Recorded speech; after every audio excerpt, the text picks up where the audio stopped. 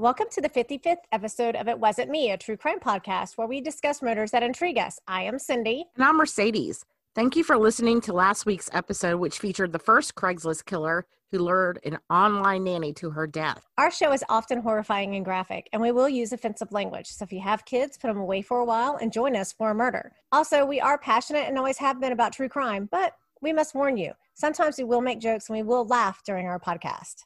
Want to learn more about us? Visit our website at itwasn'tmetruecrime.com to find links to our Facebook, Instagram, and Twitter pages. If you like what you hear and you'd like to help us out, please subscribe to our podcast on your favorite platform and leave us a 5-star rating along with a comment.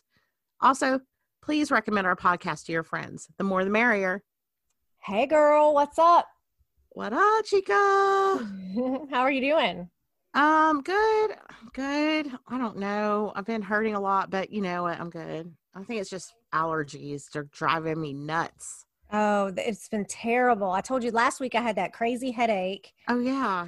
Where, I slept. Not COVID related, huh? Not COVID related. It was totally sinus. And it was more like my jaws hurt. Yeah. Like my face ached on both sides. And it was so bad that I took a whole Xanax at 10 p.m.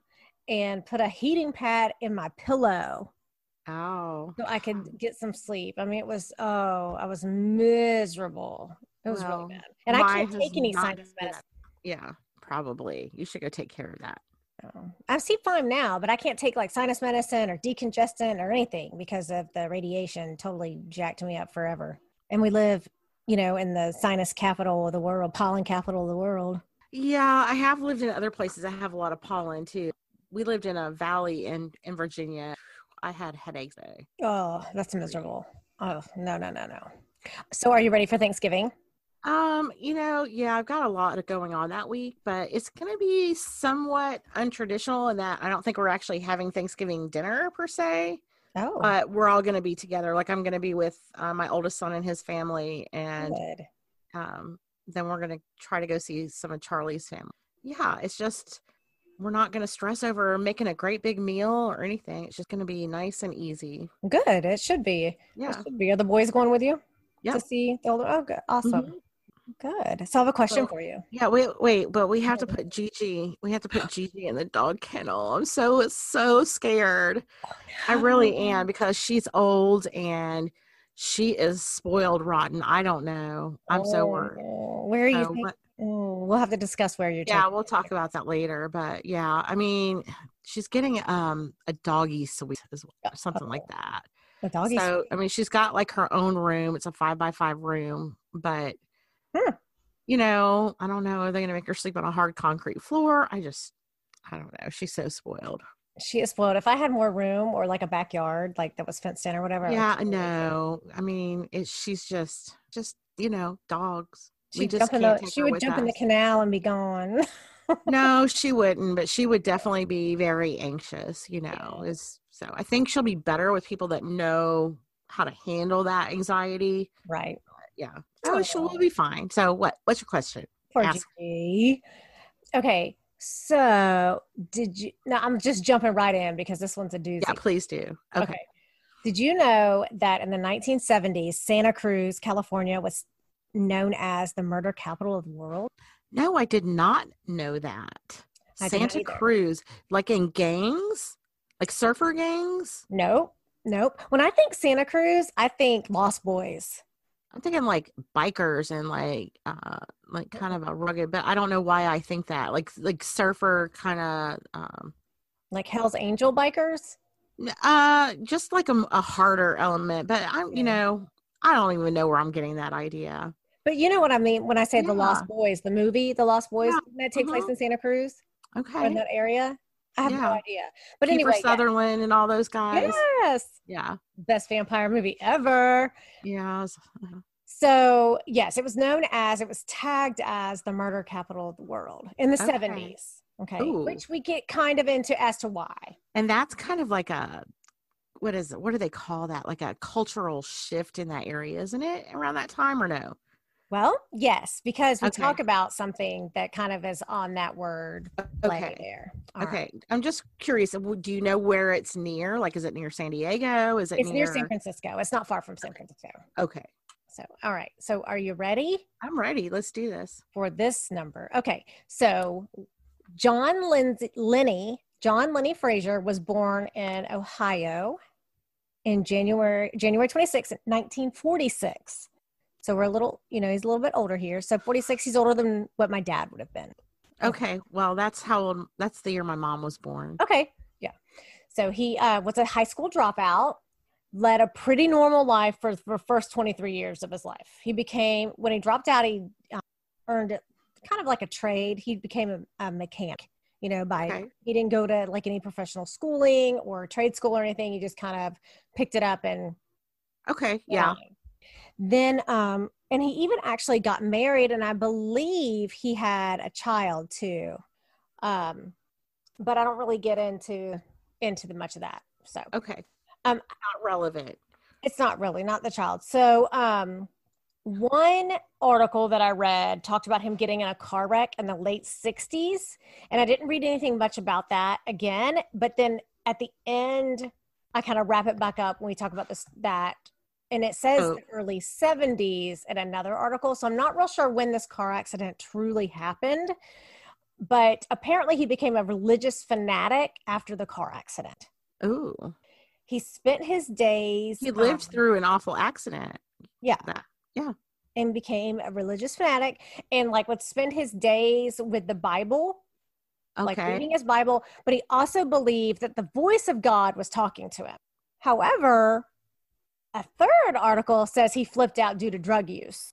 Okay. So by the 1970s, he was abusing LSD and mescaline. Was he schizophrenic by any chance? Well, that does come up later. Okay, because everything I'm reading right now could lead to schizophrenia or be involved with that. Okay. Yes. Okay, so he would lose his marriage. Now, again, we talk about this all the time. Articles say different things. We kind of go back and forth on, well, one said this, one said this. His marriage ends. Whether he left his wife or the marriage ended because of his drug use is kind of up in the air at the moment, per the story. And the storyline that I'm giving you, it just says he would lose his marriage as a result of his drug use. Sure. Whether he ended it or she ended it, we don't know yet. So he began living the counterculture life. Right. That's the word I was trying to come up with, counterculture. Okay. Yes. So he started living the counterculture life and became very interested in ecology. Okay. So I have here in my notes saying, okay, so any idea on what living the counterculture life might be, Mercedes? Sticking it to the man type. I'm thinking about like Ginsburg and Kerouac and all that. Those from the same era, kind of. And that counterculture, like huge drug use, anti-war. Okay. Mm-hmm. So it is the 70s in California. Drugs. Mm-hmm. Free love. Mm-hmm. Okay. All right. So yes, but ecology, isn't that the environment? Yes. Okay. Yes. Okay. So Frazier quit his job, told his boss that he refused to contribute to the death cycle of the planet. All right. So after this, I'm with him so far now. So after this, he quit his job. He ran off to live on hippie communes. Okay, I can't do that. And became interested in the mystical world of tarot cards. Okay. Yeah. Yeah. I mean, I'm not surprised by any of this. I mean, you know what? I kind of grew up in this age and saw this. Yeah. So he didn't really. I saw the adults like this. Right. Right. So he really didn't fit in with his new little hippie friends, though. So because he was highly paranoid. Wait, is someone throwing dishes? Is that your house or mine? My husband's washing dishes. Okay, I'm just curious because I heard that plain as day, and I was like, wait, is that my house or your house? I know. No, my husband. He's making it known to all of our listeners across this great universe that he is right now doing the dishes. All right. I have evidence that he does, in fact, do dishes. Good. All right. So Frazier was really paranoid. He was highly paranoid. which didn't really fit in with the lifestyle of his laid back, carefree lifestyle of his hippy dippy friends, because they were not paranoid. They were like free love, maybe. Hippy dippy. Did I just hear you say hippy dippy friends? You did. That sounds a little bit like an insult. No. He sounds to me like a paranoid schizophrenic. Yeah, he does. And the drug use is just making it even more intense. Yeah, I mean, LSD would definitely like alter your everything. All right, so soon he would drift away from his hippie friends as well, and he would begin to live his own self-styled lifestyle known as Aquarian Age Hermit. Okay. Yeah. So he began living in a cow shed. Is that like a barn? I don't know. It was like very small. It was like 6x6 or 6x12 or something like that. All right. Living in a cow shed. And I also read that it was like not very far, like on the same land as his mother's trailer. All right. She wants him out of the trailer. Get your own place. Go live in the cow shed. Live in the cow shed. Uh-huh. I know, it just sounds so depressing. So I read that at this point, this is when he descended into... Girl, I called it. Yes. He descended into the deep madness of paranoid schizophrenia. See that. That was obvious. Yes, very. So this is when the voice of God told him that he needed to kill in order to save the planet or to save the environment. Yeah, I know. It's kind of sad. So Frazier would grow his hair long, grew a beard, became an eco-freak lifestyle is what a neighbor called him, or someone who knew him, an acquaintance, said he became, grew his hair long, grew a beard, and became an eco-freak. Then, it is then when he declared that he would no longer drive a vehicle on the orders of the God Almighty. I mean, who gives a shit if he drives or not? Like, But I guess driving a car would just add to the cycle of the killing the planet. So this is what he allegedly said. He said God told him that by driving his car, he was polluting the environment and he would be killed if he drove anymore. So Frazier lived about a half mile from a very fancy house, little mansion, from an ophthalmologist, Victor Ota, and his family. I'm not sure. I meant to Google on how to say that name, but I'm pretty sure it's Ota because he's a Japanese American. Right. And I did read an article, and then I couldn't find it, of course, that told me a little backstory on him and his, like has a rags to riches story. He was his parents were immigrants from Japan, and he might have even been born in Japan. I don't really remember, and I couldn't find the article again. I wonder if they were involved in the camps, internment camps, because I'm pretty sure he was born in 1925. Because really, the Japanese in California were, all on the West Coast. Those were all right. Yeah, and that would have been if he was here in the 40s. But if he was born here and he immigrated here. And, he was 45 and 70. So I wonder how many Japanese immigrated like right after the war ended. It feels like there was a lot of his hostility against the Japanese, even in the 70s, like Archie Bunker and, all those shows that. Well, yeah, I just showed that, how I always watch this show every year on Veterans Day called Honor Flight. Oh, and I make my children watch it. So, and even in that, the guy's he's my favorite. His name is Harvey. He's like 95 years old now. He talks about, he was like, when he talks about how that when they got to Iwo Jima, he says the Japs. And you just don't hear that today, really. He was like, the Japs opened up and they couldn't miss. And he's crying and, but it's like, you just don't hear them say the Japs. And he doesn't say it in a real like negative connotation way, but it's just what they call them. Yeah. Right? Yeah. Okay. So, but anyway.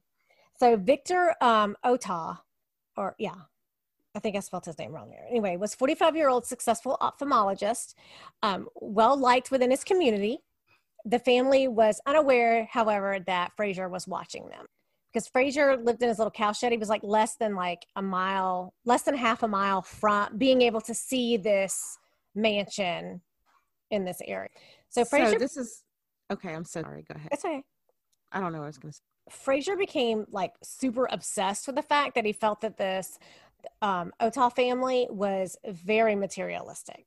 It was just too much for him. He was very consumed by them in general. Because because it's probably one of the only things like he could see in this town, and like because where he lived, and like that was his view, was of this lavish man. Victor drove a Rolls Royce. He wore flashy and fancy silk suits and silk scarves. Every day he wore these like flashy, colorful silk scarves. And even once when the family was out, Frazier would slip it. Actually, he actually broke into their home all the time. But one time he actually stole a pair of binoculars so that he could spy on them. And like I said, this is just one of the many visits that he broke into the home. You know, it's the 70s, so people weren't as paranoid and worried about break-ins as they are, say, today, I would think. Thanks, social. He would even follow the doctor to his office. And he actually, at one time, left a note on the doctor's car, but I will come back. All right, because I'm super curious about that. Yeah, so obviously the doctor knows, and the family knows that somebody's breaking in, or is it still like a secret? No, they have no idea. Oh my God. Yeah, that's super creepy. Like, ooh. So on the evening of October 19th, and I did not do this, like pick another October one on purpose. It just happened. Oh, are we now looking for months that we should? No, it's hard enough for me to get the states all in. I'm not worried about months. Right. No, I didn't do this on purpose. Yeah. Oh, I know, because you did the Halloween one. I get it. I gotcha. So on the evening of October 19th, 1970, two police officers were kind of patrolling the area, and they noticed smoke coming from Sequoia Hills? I don't know. It's your word. Yeah, I don't know. Around 8 p.m. So another fancy millionaire home on fire. Yeah. Mm-hmm. So they called the local fire department. They were like, hey, we see smoke coming from this area. The fire department responded to 999. I don't know if it's Rodeo Gulch Road or Rodeo. I don't know. So where the fire was racing through the mansion already of Dr. Victor Otah. All right, so the firefighters were first on the scene, but they were blocked by the Rolls Royce at one end of the driveway and a Lincoln Continental at the other end. So they actually were forced to bust the windows out of the Lincoln in order to move the vehicle. So I'm assuming they busted the windows out and then just like manhandled it and moved it out of the way so that they could get their trucks in. I imagine it's probably like a semicircle or a half drive, you know? Yeah, I'm picturing grass and just driving through grass. Yeah. But, okay. So they were forced to bust the windows out of the Lincoln, move the car. They could see that the roof of the mansion was already ablaze. Like it was already well on fire and just booming. There appeared to be no one home. They assumed there was no one home because no one was like running out. It just seemed to be uninhabited is what the article said. And did you say what time of day this was? Oh, it was a nighttime. Mm-hmm. The evening. It was 8 p.m. So Fire Chief Ted Pound actually knew that there was a specially installed fire hydrant in the yard. I guess maybe for these types of things, because so that they could use the pool as an extra water source. Right. So that they could use the lagoon-shaped in-ground pool as an additional water source. The fire hydrant was hidden within all this crazy like oriental shrubbery. Mm-hmm. So the fire chief was using his flashlight. Imagine it's dark. He's like searching for it because it's kind of hidden because no one wants to see a fire hydrant in their backyard. And he cut the light through the darkness, and it illuminated the face of a young boy floating in the pool. Oh, I know. Could you imagine how fucking freaked out that guy must have been? So was he alive? Well, he said that it was obvious the boy was not alive. The boy, but in his mind, he's thinking, well, was the boy burned? Did he run to the house and like jump in the pool in order to get some relief? We didn't know. But he said the boy was clearly deceased. But he also thought he saw some other dark shapes in the pool as well. Oh. So his gut told him right away, this was not just an arson scene. This was not just some random fire. There was something else awry here. So Pound immediately closed off the area, closed off the crime scene, and called for assistance. They would find a total of 5 bodies in the pool. Wow. That's really sad. According to later reports, 1 body was floating while 4 were found at the other end of the pool, on the bottom. Interesting. I know. Blood was found on the deck, and it actually, and I didn't put it here, but it actually said there was a 5-inch or 5-foot stream of blood across the water as well, like as if it was like floating across the water. Huh. Yeah. How does that I don't know. happen? I don't I know. don't know if I believe that. Yeah, I don't know how. I don't. All 5 victims were bound and blindfolded with colorful silk scarves. Interesting. The dead were quickly identified as the homeowner, Victor Otah, 46, his wife, Virginia, 43, his 2 sons, Derek, 12, Taggart, 11, and his Oh, secretary, Dorothy Cadwallader, 38. Each person, it turned out, had been shot from behind with a small caliber gun. I gosh. know, it is awful. And Yeah, I can't get over the stream of blood in the pool, like just floating like a stream. yeah, I could see that if it was like draining into the pool, but then once you gets in the pool, would kind of blend in quickly. I would think so. I mean, I Not don't like know. a It's just oh, weird. Yeah. okay. It might have been a little bit of what is that? What would you A drama, sensationalism. Yeah, yeah. Yeah. All right. So, however, there were no shell casings found in the area at all. The bodies were quickly removed. The burning home was now obviously a homicide scene and would have been carefully searched for clues, but it was really damaged. So, in the meantime, the state arson experts arrived. They found clear evidence the fire had been deliberately set. No shit. So, the main part of the expensive home, which was estimated at that time in 1970 anywhere between $250,000 to $300,000, which is $2 million today. Wow. But I guess for an ophthalmologist, that would, $2 million home, that would be pretty nice. I mean, obviously in California, $2 million home probably isn't, the nicest house on the block, I guess. I don't I know. guess it's pretty nice. Oh, yeah. So it was gutted, the majority of it. And apparently it had started raining during the early morning hours and ruined the crime scene on the. So, I mean, well, first off, putting off the And really, fire. this was kind of before, they really had standardized rules about preserving evidence and stuff, isn't it? Yes, I don't know. yeah. I It depends mean, on what they're looking for. Obviously, DNA wasn't like a real big, right. thing. Yeah. So, but fingerprints were, and hair, and that sort of thing. I mean, they were using fingerprint analysis. I mean, you would think that there might be footprints, or I don't know. I guess there wouldn't be unless was mud. So the coroner, Doug James, determined the family had been bound with those scarves, like I said, but the scarves were from the home. They determined that the scarves belonged to the homeowner, and additionally, to being bound, Virginia had been gagged. So that leads me to believe she was probably freaking the fuck out because her babies Yeah. were there. The So wait, autopsy. okay. So yeah, because we talked about this before. So they were just basically tied up and then shot in the back and thrown in the pool. Yep. Okay, so I'm trying to think about this here. Did they all walk to the pool and then he told him to get in and then shot him and then he got in and got are you going to tell me about how this all happened? A little bit, yeah. Yes. All right. Because they're all in the pool and some of them are sunk down. How did he sink them down? Don't bodies float? Okay, I'm looking too much into this. All right, tell me. Autopsy reports would reveal that Victor was shot twice in the back, once under the arm with a 38 caliber pistol, while the others were shot in the back of the neck with the killer using a 22 caliber gun. So 2 different weapons are used. And small, they did say small caliber at the beginning. So there was additional evidence that the family members had water in their lungs, meaning that they were alive when they were put. All right. If they were bound, they drowned. They were shot in the back of the neck, but they probably, I'm thinking that maybe he lined them up by the pool and shot them in the. And then just picked up the shell casings after that. Yeah. Police believe that there must have been. That is awful. Yes. Poor. It's awful for adults, but I'm just like, those poor babies are 11 and 12 and just the fear. I can't imagine. And he's probably spouting off some Christian or not Christian, but some crazy ass fucking crazy shit. Religious spouting. Yeah. Mm-hmm. Just drug psychosis nonsense.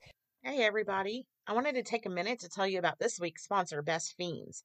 As you all know, researching criminal cases is my passion, but even I need an occasional break. So when I feel like I need to escape to a simpler world, I always turn to the mobile puzzle game, Best Fiends. If you haven't heard, Best Fiends is a puzzle game that you can play right on your phone. Each level has challenging puzzles that you have to solve, and they actually engage your brain. No worries at all because this is a casual, relaxing game that anyone can play, and it's really, really fun. See, Best Fiends features these adorable little characters who are tasked with saving minutia from the slugs who are rampaging across the land, rounding up Best Fiend families, and glooping up the countryside. This is a vibrant and creative world with almost 40 unique fiends in the Best Fiends world. Even better, new fiends are added all the time. This week, I want to tell you about Edward. Edward is an adorable little mosquito whose evolution leads to a powerful, should I say, itchy force to be reckoned with. I love finding a new favorite character to spotlight each month. Best Fiends updates the game monthly with new levels and events, so it never gets old. True crime loving listeners, join us and the millions of others who love this app. Engage your brain with fun puzzles and collect tons of cute characters. Trust me, with over 100 million downloads, this 5-star rated mobile puzzle game is a must play. Download Best Fiends free on the Apple App Store or Google Play. That's friends without the R. Best Fiends. Well, police initially believed that there had to be more than one to pull this off. Yeah, because it's kind of like the Washington D.C. one that I did with that family and the nanny. Yep. And the housekeeper. Yeah. Like, how did one guy kill 5 people? Especially a guy who's opening a karate studio. Mm-hmm. Yeah. I mean, you put a gun to a child's head, your parents are going to do whatever you want them to do. Yeah. And also it was believed that the fire was to attract attention to the murder. Oh, not to cover evidence. Yeah. So I don't know why they think that yet. So it would be interesting because he didn't try to burn the bodies or anything. Mm-mm. Nope. So he wasn't trying to hide what he did there. Right. So this murder took place not long. Okay. So remember California in the 70s. Mm-hmm. Yeah. It did not take place much longer after the Tate I know how to say this word. LaBian? No. Why am I not saying that right? I said it earlier to myself. Anyway, Sharon Tate. Okay. Sharon Tate murders. Right. You know who that is? I do know who that is. Okay. I do. I think we've had this conversation about Charles Manson before. And yeah, I mean. A little bit. Girl, I was reading about Charles Manson before you know how to read. No, gosh. I remember I took a bus to Tampa when I was in high school and I was scared to death. I was going to see some friends. So I read Helter Skelter in the event that someone I'm reading Helter Skelter. Leave me alone. Be scared of me. I read all of those books. So this is very much shortly after that. La Bianca. Thank you. I knew how to say it. And I was like, I'm going to mess this up tomorrow. I know it. But in my head, I could say it. So yes, there's still people are just scared about this and they were freaking out. Yeah. So police were they actually were going through the house looking for scrawled messages on the wall. Right, pig. Die, all of that stuff. Helter Skelter spelled incorrectly. Right. But this was not a Manson murder. So they didn't find any scrawled messages and there didn't appear to be a burglary other than one thing was missing. And what was that? A dark green 1968 Oldsmobile station wagon. Oh, yeah. Okay. Yeah. The first thing I thought of was my husband's driving a Rolls Royce and I'm driving a motherfucking Oldsmobile station wagon. No, because the counterculture decries any kind of display of wealth. But they're not. No, the Oldsmobile was the wife's. Yeah. But what I'm saying is, did the guy steal it who shot them? Yes. So, yeah, that's why he wouldn't steal a Rolls. No, I know. My thing is why does my husband get to drive a Rolls Royce, but I have to drive a station wagon? Oh, she's a soccer mom, and those were state of the art back then. It's kind of like your minivans. I guess. I don't know. Your first minivan. Come on, so the Brady anyway, had one. The station wagon was nowhere to be found. So they put an APB. They issued an APB for the vehicle, and while the police searched for possible suspects, they started, who would not like these people? Why would someone kill this man and his family? They were just at a loss. So as I stated earlier, Santa Cruz, aka the murder capital of the world, is not far from San Francisco's Haight-Ashbury. Haight-Ashbury. Yeah. Right. Hippie capital of the world. So I named it that. Anyway, so it's not very far. So, and that's exactly the place where Charles Manson picked up his little murder squad. That's where everything was. Yes. This is also oceanfront, like an oceanfront town that attracted all kinds of walks of life. I mean, you have the rich and famous, and then you have like the less appealing also. And a lot of people, even though there were, rich hippies, poor hippies, people kind of they judged them and looked down upon them a lot in these types of fancy neighborhoods. So police were debating whether or not they were going to offer a $25,000 reward for information leading to the arrest. But things started to kind of really happen kind of quickly at this point. So they're debating whether they're going to offer a reward. And as I'm stating here, it says, I'm sure I wrote down, I'm sure that you can imagine the headlines, were very sensationalized at that time. Did you look up any of the headlines just out of curiosity? I did. Okay. I did. One of them. Okay. So during this time, Manson's on the loose along with Ed Kemper and then some other guy that I'd never heard of. Ed Kemper's the co-ed killer, who's actually still alive and in prison. Yeah. He's the friendly one that likes to talk. Yes, he is. Yeah. And he is a fucking demented. Yeah. He's the one who ripped off his mom's head and fucked it. Yes. And he killed his grandmother, right? He killed his mom and his grandmother? Yeah, he killed his grandmother, I think his grandmother and his grandfather when he was 15 years old. Burned down the house. Then he went to jail. And he wanted to be a cop and they wouldn't have him. But that's he really talked to the cops. He wanted to be their friends. Yeah. And then he killed his mom and her friend and fucked his mom's skull. Oh my God. After he cut off that with emphasis. You didn't see me over here. Oh my God. I guess maybe one day we should release these videos. All right. So Ed Kemper was still running around, the co-ed killer. All right. This was a super scary time for California because in Washington, this is when Ted Bundy started to get his roll on. Yeah.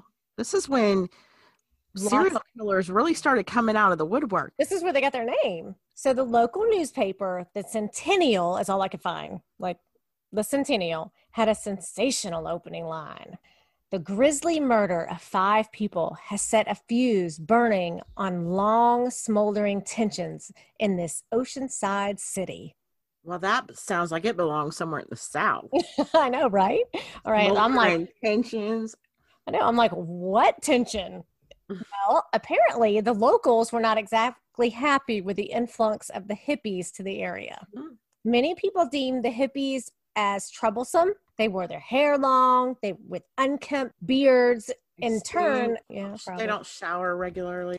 They're earthy. They're earthy. There you go.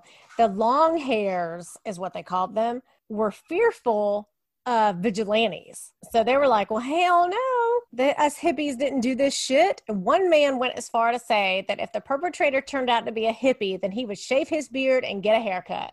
So that's not hippie behavior. No. Murdering 5 people. No, not at all. I mean, unless you're a Manson. So the mayor of this town pled for the community, please don't panic. Please remain calm. Some were even calling for martial law. You will declare martial law or else. Or else what? But the mayor was is what? Curfew and all that? I get martial law. I mean, martial law is the police come in and you're not allowed to leave your house. You can. No, after the hurricane, we were under martial law. We weren't technically. I don't know for 100%, but I thought we were. I know we were under well, we had curfews and stuff, yeah. But martial law is kind of different. The town that that. All right, you continue. I'm going to look it up. Yeah, the town that Jonathan was in, you will stop. This taint's going to run you over if you don't stop it. We're going to run this red light type thing. So the mayor was like, okay, y'all need to calm down. Easy now. That's a little much. A little drastic. The husband of the doctor's secretary who was there, Dorothy, he was so fearful that he spent the next night, especially in the next couple of nights, guarding his home and his children with a loaded weapon of his own. He was totally freaked out. He was convinced that a Manson-like cult was going to come get him. So the newspaper, I guess, was going to print his address. And he was like, no, the hell you're not. You can't print our address. Yeah, Huh? Yeah. Okay. Martial law is military government involving the suspension of ordinary law. Yeah. And we were under, after Hurricane Michael, we were under martial law when the National Guard came. Mm-hmm. Like we had those certain hours and stuff that we could be out, but it's definitely different everywhere, and for every reason martial law is called in. Yeah, because I don't think it was like because we could still leave our house. It wasn't like Yeah, it was just a curfew and everything. Yeah. But you could I be, guess when I think martial law, I think yeah, but like it doesn't have to be that extreme. yeah. But still, he was like, okay, calm down. It's not quite that bad. So the husband of Dorothy Cattlewaddler, he was afraid that some Manson-like cult, they were going to come to the house. He was going to kill his family. He was going to finish the job. You know, he was just totally freaked out, which I can imagine that he would be. And he wasn't alone in his fears. People said that the Otals had run off hippie types from his secluded home in the past. Interesting. Yeah. So they kind of wandered up to his home and they just like ran him off. So was it retribution? Whatever. But nobody, and here's the thing is no one really knows why Dorothy was at their home because it wasn't something that she regularly did. No, she worked in the office. She didn't work from his house. And I guess a news outlet originally reported that she was there to babysit the kids, the boys, while the Otals went out to dinner. But her husband said he totally denied that theory and was like, I have no idea why my wife was, how she got there, why she got there. Okay, you just The Otals also had 2 daughters who were not there. Tana was 18 and Lark Elizabeth was 15. Oh my God, this so parallels the other one that I did. I know. So, and that's exactly what I thought when I was like typing this. It's like a jealousy over somebody else's wealth. And, Yep. You know, like, Tana, why do you have this and I don't? Exactly. So Tana had just left for New York. Like they say that she like literally missed all of this going down by like a very small margin. And Lark Elizabeth was away at boarding school. So as soon as I typed that out, I was like, oh my God, it's just like, you know, the DC murders came to mind. Yeah. So both girls were immediately called home to be with their family so that they could attend funerals and that sort of thing. Oh my goodness. Well, the following day on Tuesday, October 19th, Virginia's car turned up. So the station wagon was found. Yeah, in the late afternoon. The murderer or the person who had stolen it had driven the car about 150 feet into a Rincon tunnel at the Southern Pacific Railroad. So it was like a railroad tunnel. All right. Set fire to the seats and fled before a slow-moving switch engine smashed into it. Oh, man, that's devious. Right. The car was damaged and the engine, but when they got there, the engine was still warm. So authorities knew that the car thief was not very far away. So where would someone get an idea like that? I know. So over 200 police officers and firefighters were called in to help search for the murderers while the crime investigators went over the car with a fine-tooth comb, trying to search for anything that would lead them to the people who stole the car. And how far away was the car found from where the murders happened? I don't know an exact approximation, but not too terribly far. So it wasn't that far of a walk, say, to, what's our dude's name again? Frazier. Frazier. Yes. So he the media called him the prophet killer, by the way. Reporters learned that a woman had called the police station on Tuesday to report a car parked in Bonnie Doon. I meant to like look up Bonnie Doon, but I have no idea what that is. Well, you know, I'll do that right now. Okay. Bonnie Doon. She spotted a woman and 2 men nearby. They appeared to be in their 20s. All had long hair. One carried an orange backpack. Police arrived very quickly, but the car had already been moved. Nearby were the remains of a campsite. So as they were investigating this campsite, then a call came in that the car had been seen heading down Highway 9. But before anyone could respond to that call, police learned about the train accident. So Bonnie Doon is it's like a little town right there in Santa Cruz County. So, okay. You know, it's on a beach. So, just a little town. So no more than a half an hour had passed between the first and the last report. So people were all over this. Like, I saw the car. And within 30 minutes of the first and last reports, you know, they'd seen it 3 times. They'd received 3 calls. All right. So my question is, so our prophet killer, does he have followers? So it is more than one person? Oh, so it could be kind of a Manson-esque type. It could be, but let's find out. They were sure they could catch the perpetrators because they knew they weren't very far away. If the first and last call, if they saw the car within 30 minutes 3 times, they were sure that they would be able to find them fairly quickly. As police searched the San Lorenzo Valley, residents huddled behind locked doors. Here's some of that sensational writing for you. Ready to shoot at anything that walks. Deputies. It's just interesting because that sounds like something that you would hear in the South. Yeah. Oh yeah, I'm going to shoot anything that walked. They come in my neighborhood. You could put this situation in the South and people would expect that, but you don't really expect people to have that attitude, in California. Unless you have Charles Manson on the loose. And the co-ed killer and this Herbert, other guy that I've never heard of. So police, as all of this is going on, deputies checked dozens of people throughout the night. When it got too dark to see the rugged valley, the search, was obviously called off. Okay, well, we're gonna come back in the morning and figure out what's going on. The 3 mystery hippies were never caught up with. The woman and the 2 men. They never saw these people again or heard from anything. So around the area, gun sales, are you ready for this? Gun sales jumped that day. One store reported a 500% rise. People were freaked the fuck out. Could you imagine if that shit happened today? They would run out of guns.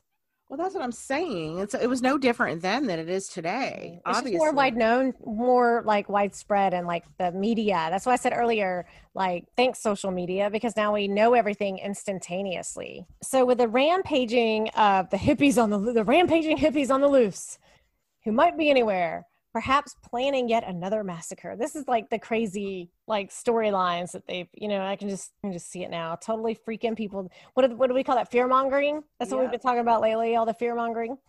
All right. So a white van, which had been spotted on the same road that the victims lived on around the time of the fire, was impounded for evidence. So, I mean, they were not sparing any expense. They were, these were well-to-do people. They were like this, they weren't letting this. The whole family. It's a perfect family. Perfect nuclear, successful 2.5 kids, 2.3 cars, Yeah. All right, Mercedes, I really hate to do it, but I think this is going to be a great place for us to go ahead and end for the evening. And I hope that everybody has a wonderful Thanksgiving and will join us next week for episode 2, or part 2 rather, of The Killer Prophet. Well, thank you, Cindy, and thank you to all of our listeners. Thanks for listening to this week's murder.